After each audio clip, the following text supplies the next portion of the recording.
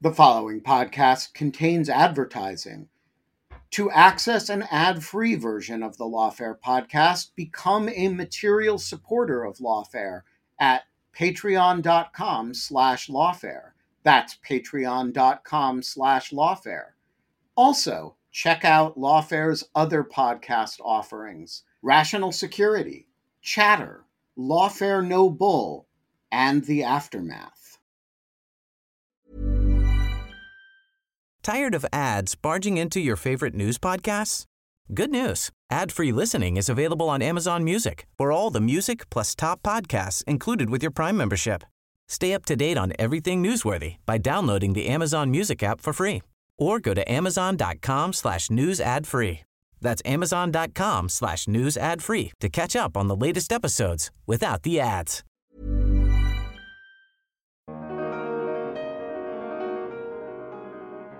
We have seen a downward trend, if that seems like a euphemism or a huge understatement, a downward trend in freedom of speech and the press in Russia in recent years, from the laws introduced labeling independent media as some as extremists, some as foreign agents, squeezing the space completely up until the point of the outbreak of war, or the start of Russia's invasion of its neighbor, leading so many Russian reporters to be forced to leave the country, and leaving a very, very small amount of people still able to work and to report on the ground in Russia, most of them foreign correspondents. So the space for free reporting in Russia had squeezed already. So if you're looking for a trend, there is one there for sure.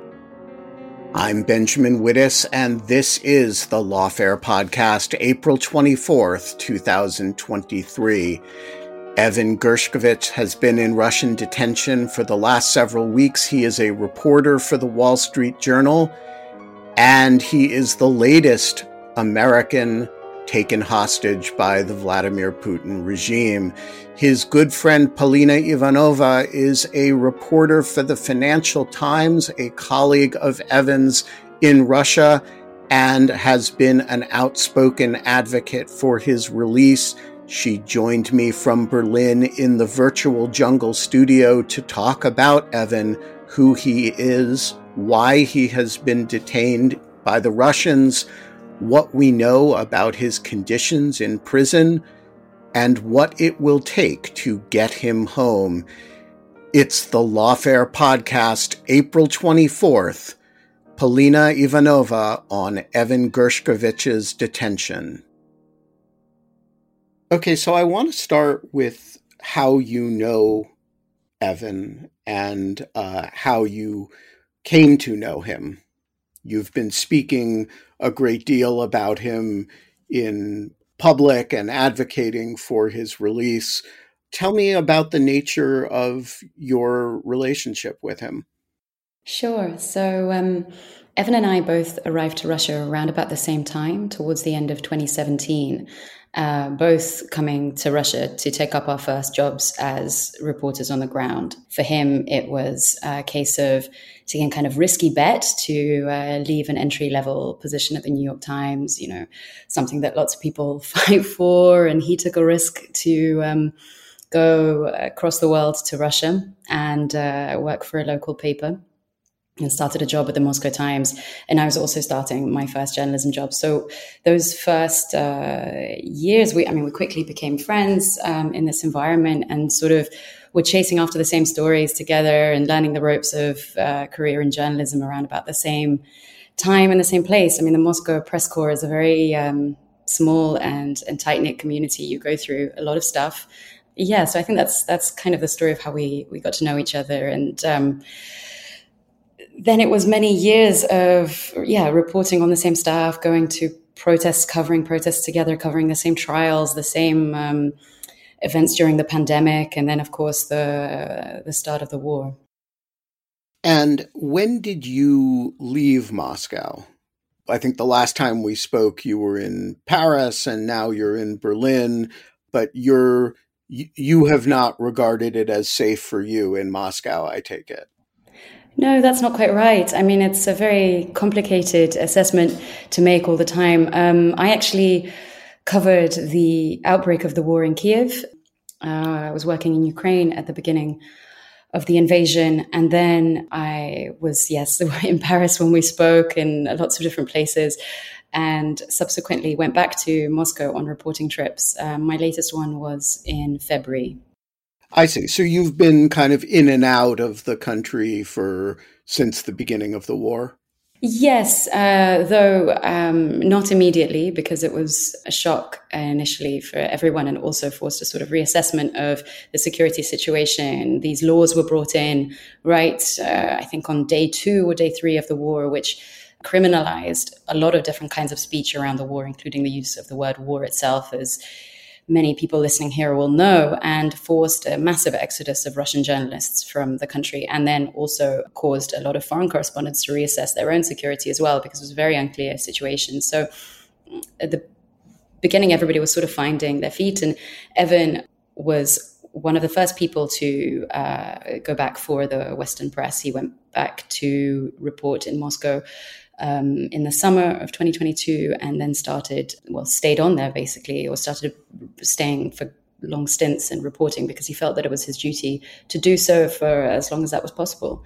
One of his first stories on his return was about this kind of strange normality of life in Moscow, sort of 4 months or so, I think it was, into the war, where young people are going to bars and kind of continuing to live their lives, and the war feels very far away, and the kind of strange absurdity of that. It was a very poignant report.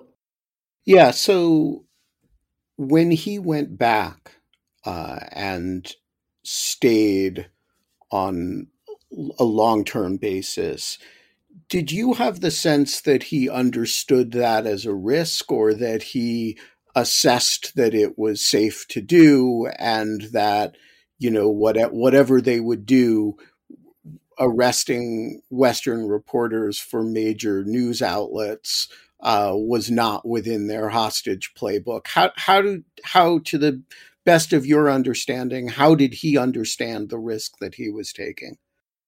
Everybody is constantly calculating the risks. Obviously, they're there, and everybody was taking them seriously. Evan was very aware of the difficulties of reporting in Russia, the challenges, and something that we talked about all the time. It's really, topic of conversation number one among reporters covering this story. And Evan was very aware of the risk. He had spoken about being followed on reporting trips. This was something quite new, and it was, something that hadn't really happened before the war. But this is, of course, a very difficult situation to assess, and this red line has never been crossed before. The red line of targeting a Western journalist, or a journalist for the foreign press in general, is something that has not happened, as you know, since the Cold War. So this is a very, very different situation.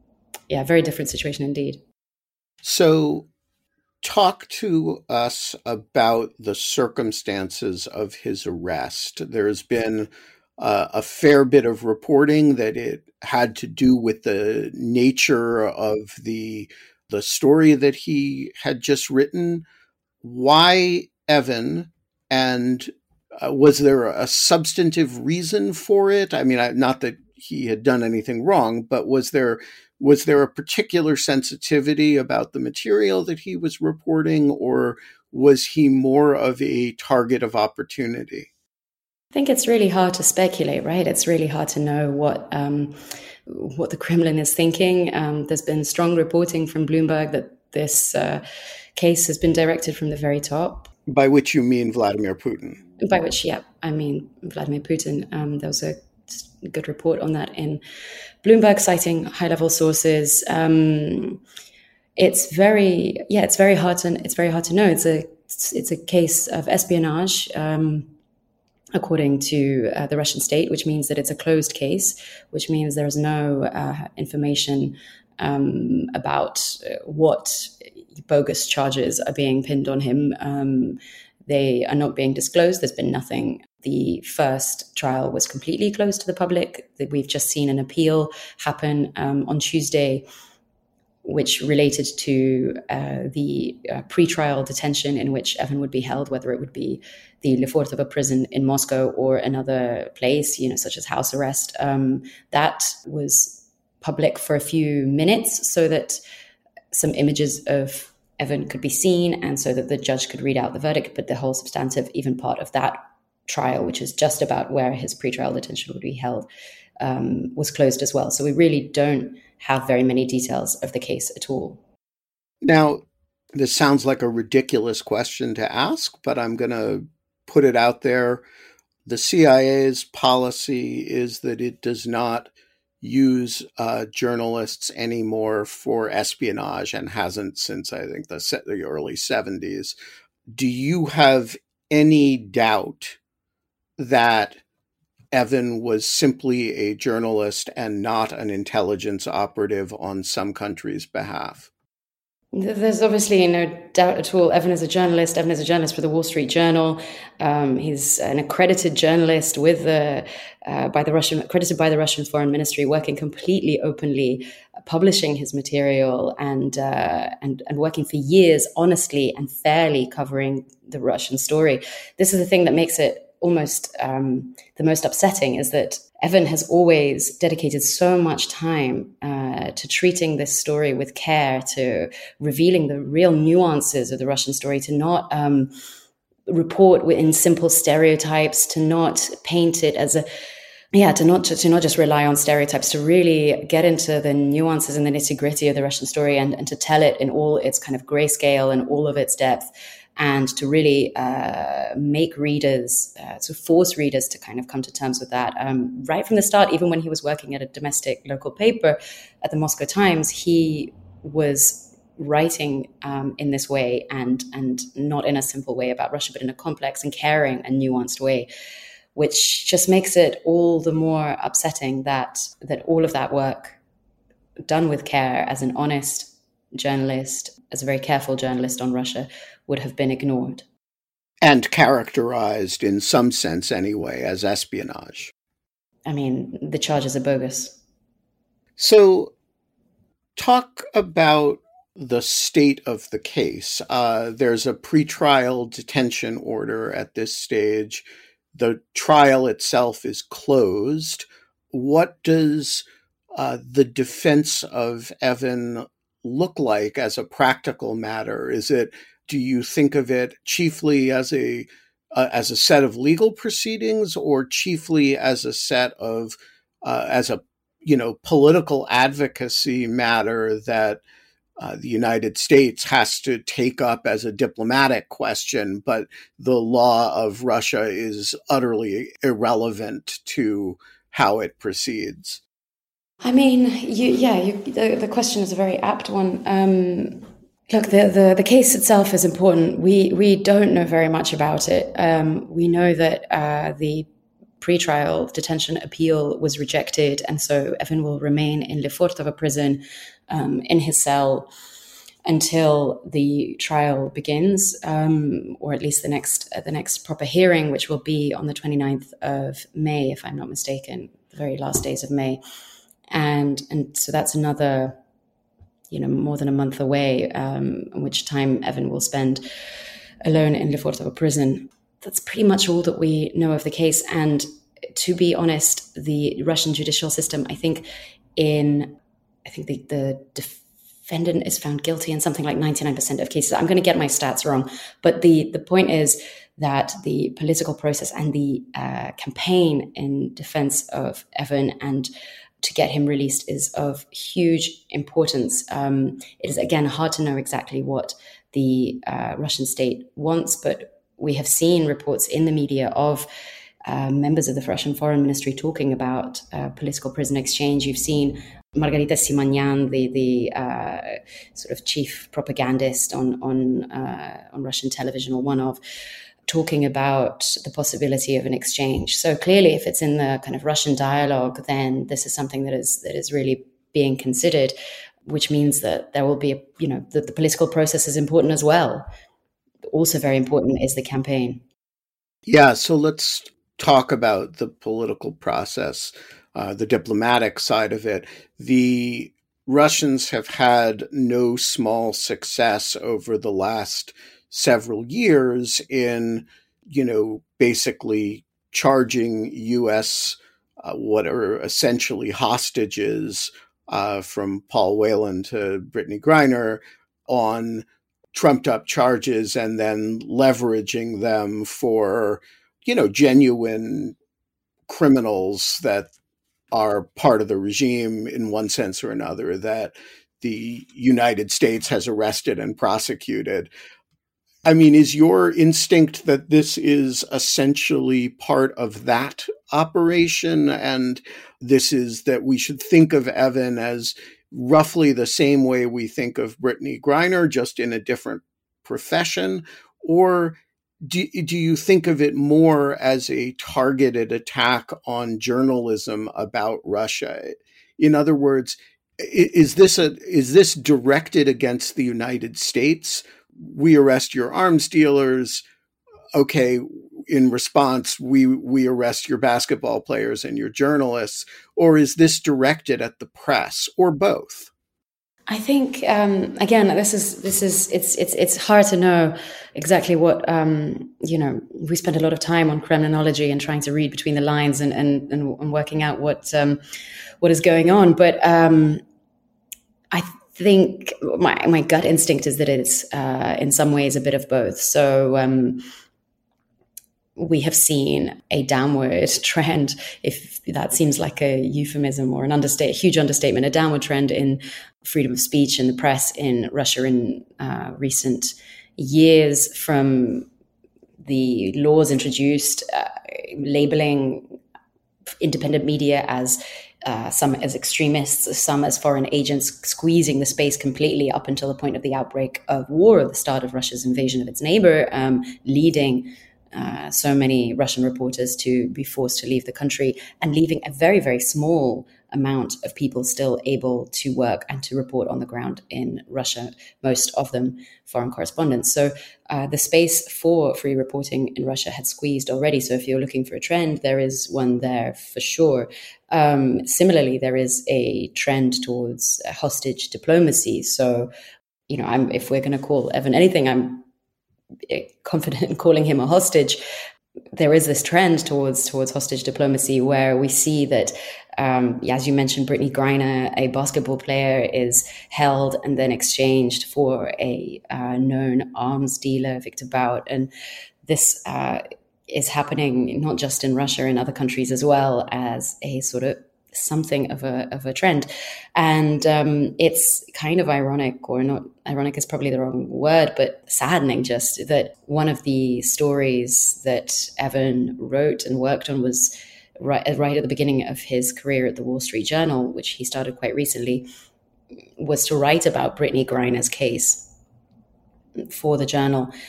So there's something of a continuity in these cases, unfortunately.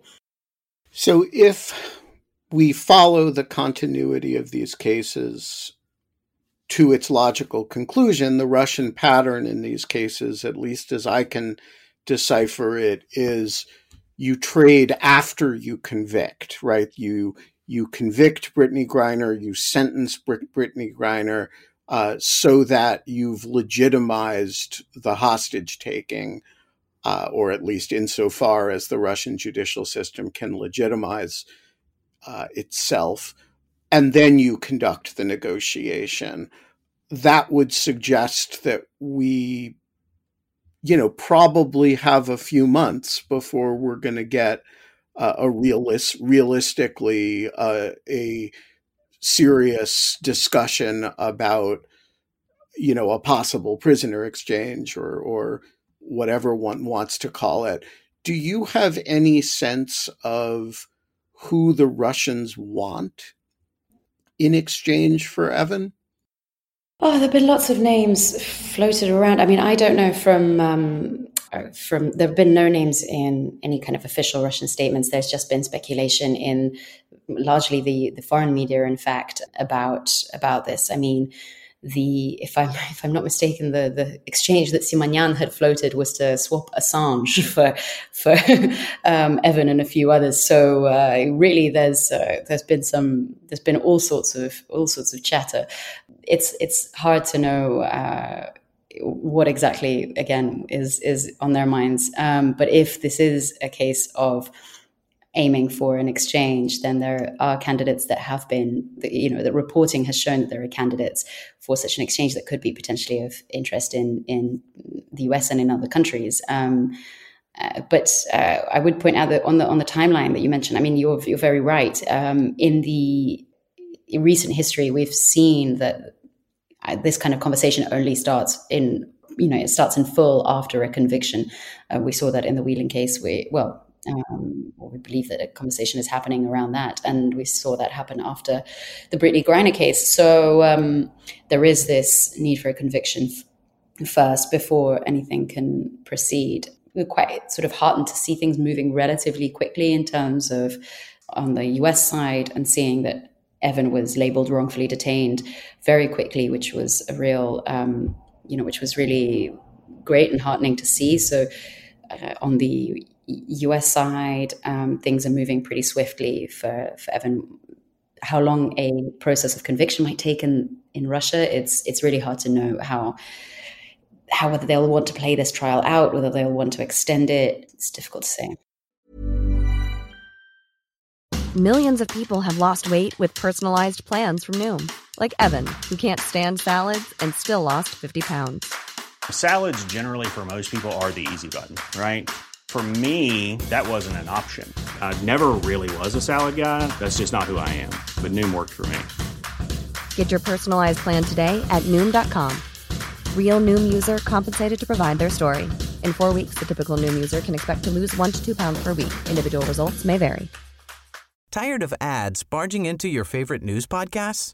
Good news. Ad-free listening is available on Amazon Music for all the music plus top podcasts included with your Prime membership. Stay up to date on everything newsworthy by downloading the Amazon Music app for free, or go to amazon.com/news ad free. That's amazon.com/news ad free to catch up on the latest episodes without the ads. This show is sponsored by BetterHelp. If I could offer you an extra hour a day in your life, what would you do with it? Would you go for a run? Would you sleep in? Would you read? Would you go hang out with a friend? A lot of us spend time wishing we had more time. You actually can create more time for yourself. It's by figuring out what's important to you, making that a priority, and that is where therapy can help you. It can help you find out what matters to you so you can do more of it and less of the things that you don't care about but you actually waste a lot of time on. Therapy is a great way to prioritize what's important to you, to focus on what matters and dismiss the trivial. It's a great way to learn how to set boundaries and how to develop coping skills. It can help you be the best version of yourself, and it isn't just for those who've experienced major traumas. If you're thinking of starting therapy, why not try BetterHelp? It's entirely online. It's designed to be convenient and flexible. You can make it work with your schedule. All you do is you fill out a brief questionnaire, and you get matched with a licensed therapist, and you can switch therapists at any time for no additional charge. Learn to make time for what makes you happy with BetterHelp. Visit betterhelp.com/lawfare today to get 10% off your first month. That's BetterHelp, HELP.com/lawfare. Could your political views make you the target of cybercrime, identity theft, stalking, or even violence? I used to think this was silly, and then weird things started happening to me. Someone defaced my car. It had lawfare license plates on it. Somebody delivered weird antique postcards of Guantanamo Bay to my house. You know, weird stuff. The volume of personal data online has tripled between 2019 and 2023, and angry individuals fueled by political polarization can access it all for up to 98% of American citizens. And I was one of them. Lots of people were using my name, my home address, other information about me to try to intimidate me. And I want to say that has dramatically slowed down in recent months. And one of the reasons is Delete Me. As I have said before, there are products here that I read the ads because, that's my job. And there are products here that I read the ads because I really use them and really like them. And Delete Me is one of the Lawfare advertisers that I am most enthusiastic about. And here's why. It finds and removes personal information I don't want online, and it makes sure it stays off. It's a subscription service that removes your personal information from all of the largest search databases on the web, and in the process, it helps prevent potential identity theft, doxing, and phishing scams. And here's the important point. It doesn't just do it once, because the information will get back into the systems. It does it, and then it does it again. So the first time I got one of these reports, and they send regular reports at Delete Me, there were a whole bunch of systems that I'd come off of.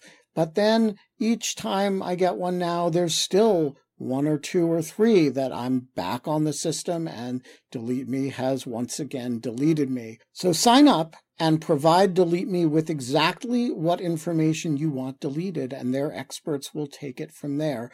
And as I say, they send regular personalized privacy reports showing what info they have found, where they found it, and what they removed. It's always working for you, constantly monitoring and removing the personal information you don't want on the internet. When you sign up, they immediately go to work scrubbing all your personal information from data broker platforms. Your personal profile is no longer theirs to sell. So take control of your data and keep your private life private by signing up for Delete Me, now at a special discount for Lawfare listeners. Today, get 20% off your Delete Me plan when you go to joindeleteme.com/Lawfare20 and use the promo code Lawfare20 at checkout. The only way to get 20% off is to go to joindeleteme.com/Lawfare20 and enter code Lawfare20 at checkout. That's joindeleteme.com/Lawfare20, code Lawfare20. Yeah, so the other variable on the U.S. side that sometimes precipitates very quick prisoner exchanges is the capture of people that the Russians care about. So I forget how many days it took the Obama administration to arrange a trade after the capture of the illegals in 2010. For those who don't know, that's the case on which the series The Americans is very, very loosely based. But it was a very short time, and I do wonder whether this case, given Evan's profile and the relationship between, the fact that the U.S. administration, as much as it cares about basketball players and celebrities, which is a real thing, the need to defend the international press is a higher order concern, whether you might see a roll-up of something that they've been watching for a long time by way of gaining themselves leverage for a conversation about this that can take place much faster because you're holding somebody the Russians actually care about. I mean, there has been talk of different candidates in the US. This guy Klushin comes to mind, but I'm not an expert on who they may be wanting to swap and how many people the US is holding that could be of interest. There have been candidates named related to Slovakia, related to Germany. all sorts have been reported in the press. So it's definitely something that we're all closely watching, because, of course, if there is an exchange, if that is where we're headed, then the sooner that can be achieved, the better. And, we saw it took 10 months in the Brittany Griner case. Who knows how long this will take. So you have had some contact with, or his family has had some contact with Evan. Tell us about what we know about how he's doing and what he has had to say from Lefortova. Of course. So, yes, we have been running this letter writing campaign. So we've been sending Evan lots and lots of letters, hundreds from people around the world, which is a huge, huge thing to support him. And do we know that he receives them? Yes, we know. And he's also replied to us. So he's written a letter to his family. He's written several letters to his friends. In his letters, in his first letter to us, he wrote about how important it is for him to receive this correspondence. He wrote about how, it's one thing, we've all read the tales of Russian political prisoners who say that it's, brings you a lot of joy to receive letters. But he said, until you've actually become one yourself, it's hard to describe the kind of next level happiness, as I think is the words he used, to receive that correspondence.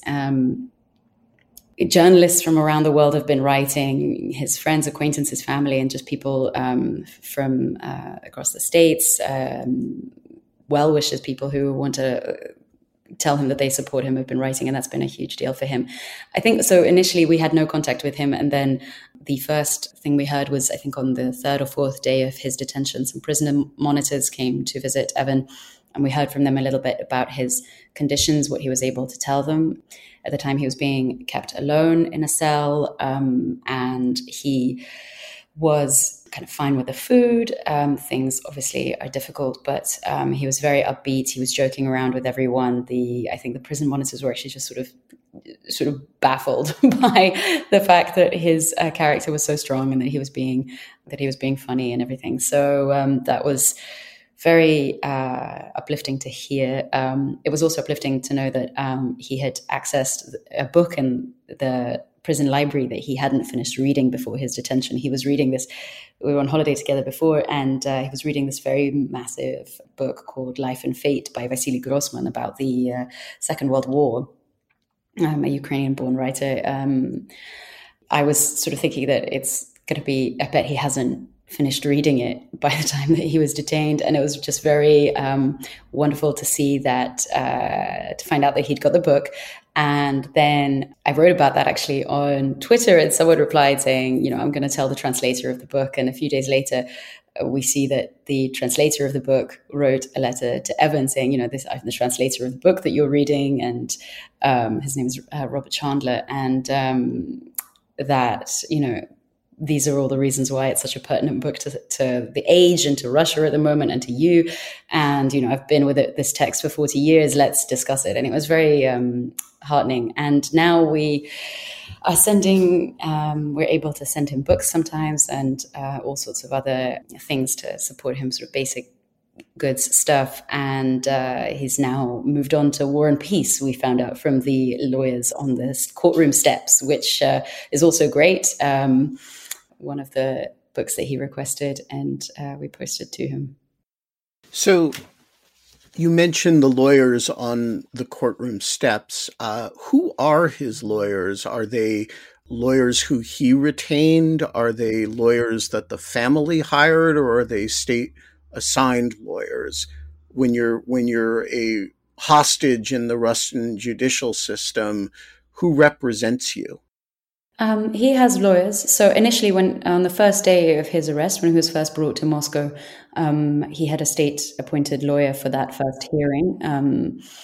That was on the very first sort of hours of his arrest. There was this closed trial or a closed courtroom session where he was represented by a state-appointed lawyer. But after that, he has since been represented by his Russian lawyers who are hired by his employer. Gotcha. So tell us a little about his background. He was, as I understand it, from a Russian emigre family in the United States, but he has sort of substantial ties in Russia that are, quite deep. Is that right? Yeah. So, I mean, Evan is the child of emigres from the Soviet Union, coming from Odessa in Ukraine, then in the Soviet Union, and from St. Petersburg. And also that side of the family has links to Donetsk as well. So from all over. And they're Soviet emigres, Jewish emigres who left with the Jewish Aliyah, with the Jewish immigration wave in 1979, first to sort of briefly to Europe and then onwards to the US. For those who are not familiar with the history of Russian Jewish immigration, 1979 was the peak year in the Soviet government's allowance of Jews to leave the Soviet Union. I forget what the numbers were, but they were quite large that year. And then it collapsed after the invasion of Afghanistan, when the United States responded quite aggressively and boycotted the Olympics, and the Russians basically cut off the spigot after 1979. Yeah, it was a very big. It was very important. It was very important for lots of people to be able to leave. It was a great chance for a lot of people to leave the Soviet Union, and a very rare and difficult chance to leave the Soviet Union. And I know that his parents had to really struggle to get the paperwork and to be able to go. This was a very sort of important moment, and it was also very supported by Jewish emigres already in the US, kind of Soviet dissidents who had relocated, and it's kind of a big cultural moment in Soviet history as well. And so his parents arrived in the US and they met there, began working as programmers, and Evan grew up in New Jersey, with speaking Russian at home, speaking English in most of his life, but kind of brought up on Russian and Soviet cooking at home. He made a lot of jokes about that in his letter to his parents, about kind of being brought up on kasha, on porridge in the mornings and this kind of thing, and then having to eat that now in prison. And he wrote a nice sort of first person account of what his Russian identity means, and sort of thinking about that through cooking or through his mother's recipes and through just Soviet cartoons and that kind of thing that he was brought up with. And then moving back to Russia, moving to Russia for the first time to live there was obviously kind of a chance to explore all of that for him as well, both sort of Ukrainian heritage, Russian heritage, and sort of the general kind of history of the historical Soviet experience and how that affected his parents, and helped him, I think, understand them as well a bit better. So all of that makes him sound like an almost inexplicable target. On the one hand, you've described a particularly sensitive and non-ideological reporter who is writing about the complexity of the situation. You have somebody who is actually there because he is, among other things, in addition to being a reporter, exploring some aspects of his own heritage and background. And all of that leads me back to the question that I know you don't have an answer for, but I'm curious for your thoughts on, which is why him? It's just so very hard to know. It's very hard to know. And it, again, is just a very upsetting point for those very reasons that this is someone that has always approached the story with so much care and has always, tried to also report from all corners of Russia. The idea of sitting in Moscow and just telling Russia's story from Moscow was never something that he was comfortable with.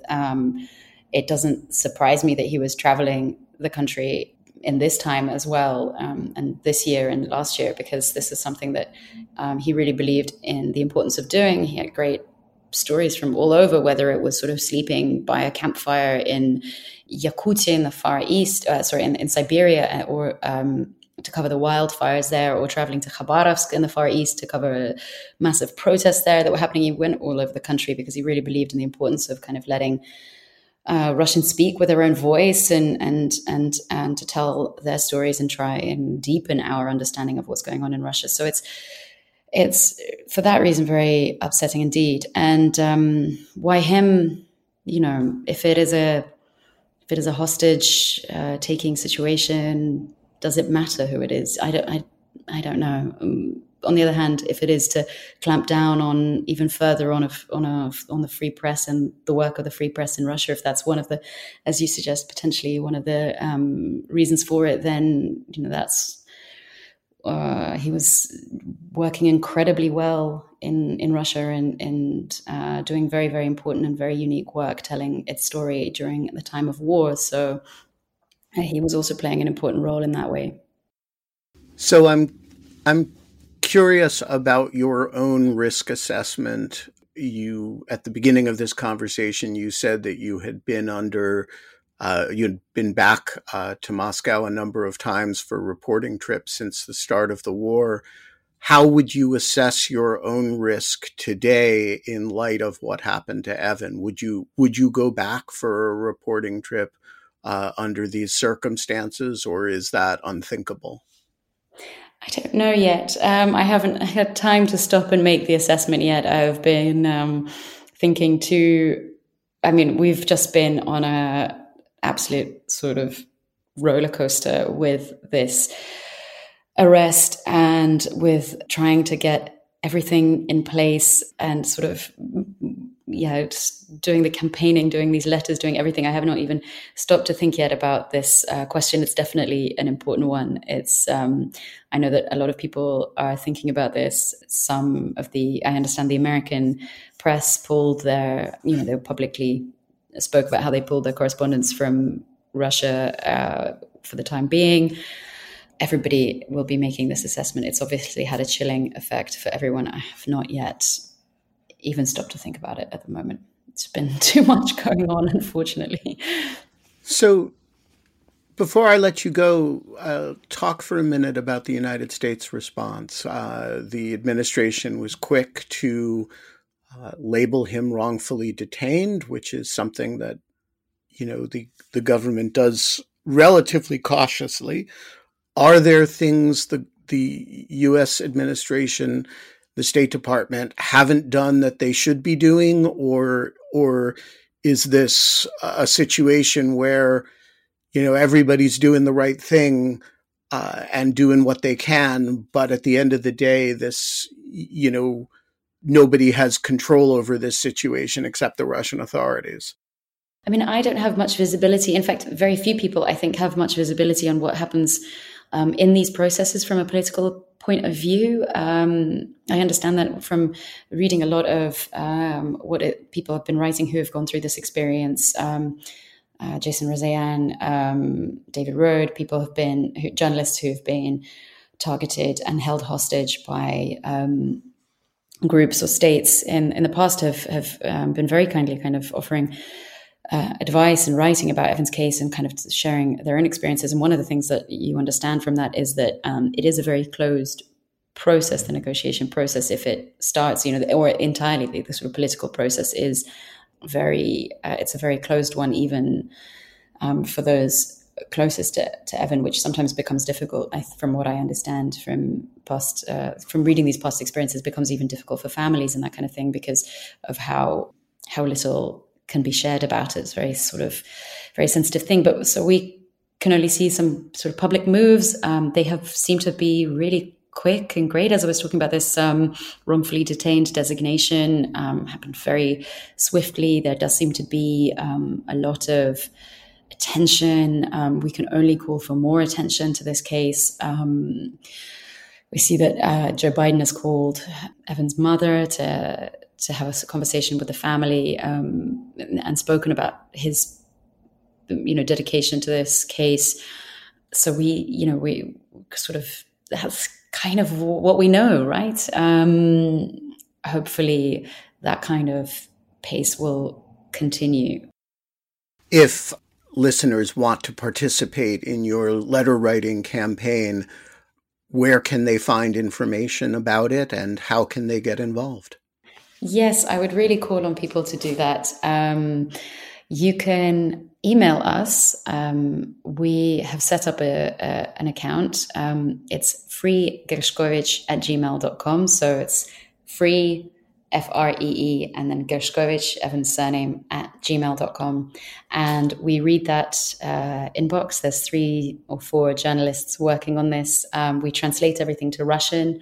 We then post these letters to Lefortovo prison in Russia and follow all the procedures. They go through the prison censor and reach Evan, and he reads them. And I think it takes something like 10 or so days for a letter to reach him. But there are many coming, and it's really fantastic. I really recommend people to do that. It's also, if people are thinking about what to write, words of support obviously are great. There's also, if you have, he's a big Arsenal fan. He's a huge fan of cooking. He's a fantastic chef. People are writing to him with stories of their kind of experiences in Moscow in the past, or other journalists are telling him stories and things like that. So just some people have even sent puzzles, though we don't recommend that because not sure how the prison authorities would look on that. But yeah, really call on people to take part. It's freegershkovich@gmail.com is the best way to contact us. So tell me, how do you think the prison authorities would respond if somebody were to send him a photograph of a projection onto the Russian embassy in Washington of a call to free him? I have no idea. I don't know. We try and enter kind of their minds sometimes to see what, how to approach certain things with letters, but who knows? Images do go through though, so it's images do go through, and we are trying to send him messages of support. There is a great image, for example, from the Wall Street Journal newsroom, and the Wall Street Journal has been doing amazing work to campaign for Evan, and more than just a campaign. And there's this great image from their newsroom of their entire staff wearing T-shirts in support of Evan, and with his picture, and just showing their support. I know that a friend of mine who's studying in Boston was running through Boston, I think it was, on a jog, and saw people kind of protesting in those T-shirts and took a picture. We've sent him that, this kind of thing. So we do try and convey to him just how much the world is watching his case. Well, somebody may engage in such a projection over the next couple of weeks, and if such a projection were to happen, I suspect a image of it might come your way. Fascinating. I have no idea. A mystery. We're going to leave it there. Polina, thank you so much for joining us today, and best of luck in this campaign, and in talking about Evan, and in helping him come home. Thank you so much for taking the time as well. Thanks for your interest in this. The Lawfare podcast is produced in cooperation with the Brookings Institution. Our audio engineer this episode is the great Kara Schillen of Goat Rodeo. Our promotion department is you, the listener. So please do what you can to promote the Lawfare podcast. Share it on Facebook, on Twitter, if Twitter still exists. I wouldn't know. I've been banned. On TikTok. Share it on Pinterest. Share it on Reddit. Just keep talking everywhere about the Lawfare podcast. And of course, rate and review us wherever you found us. The Lawfare podcast is edited by Jen Patja Howell. Our music is performed by Sophia Yan. And as always, thanks for listening.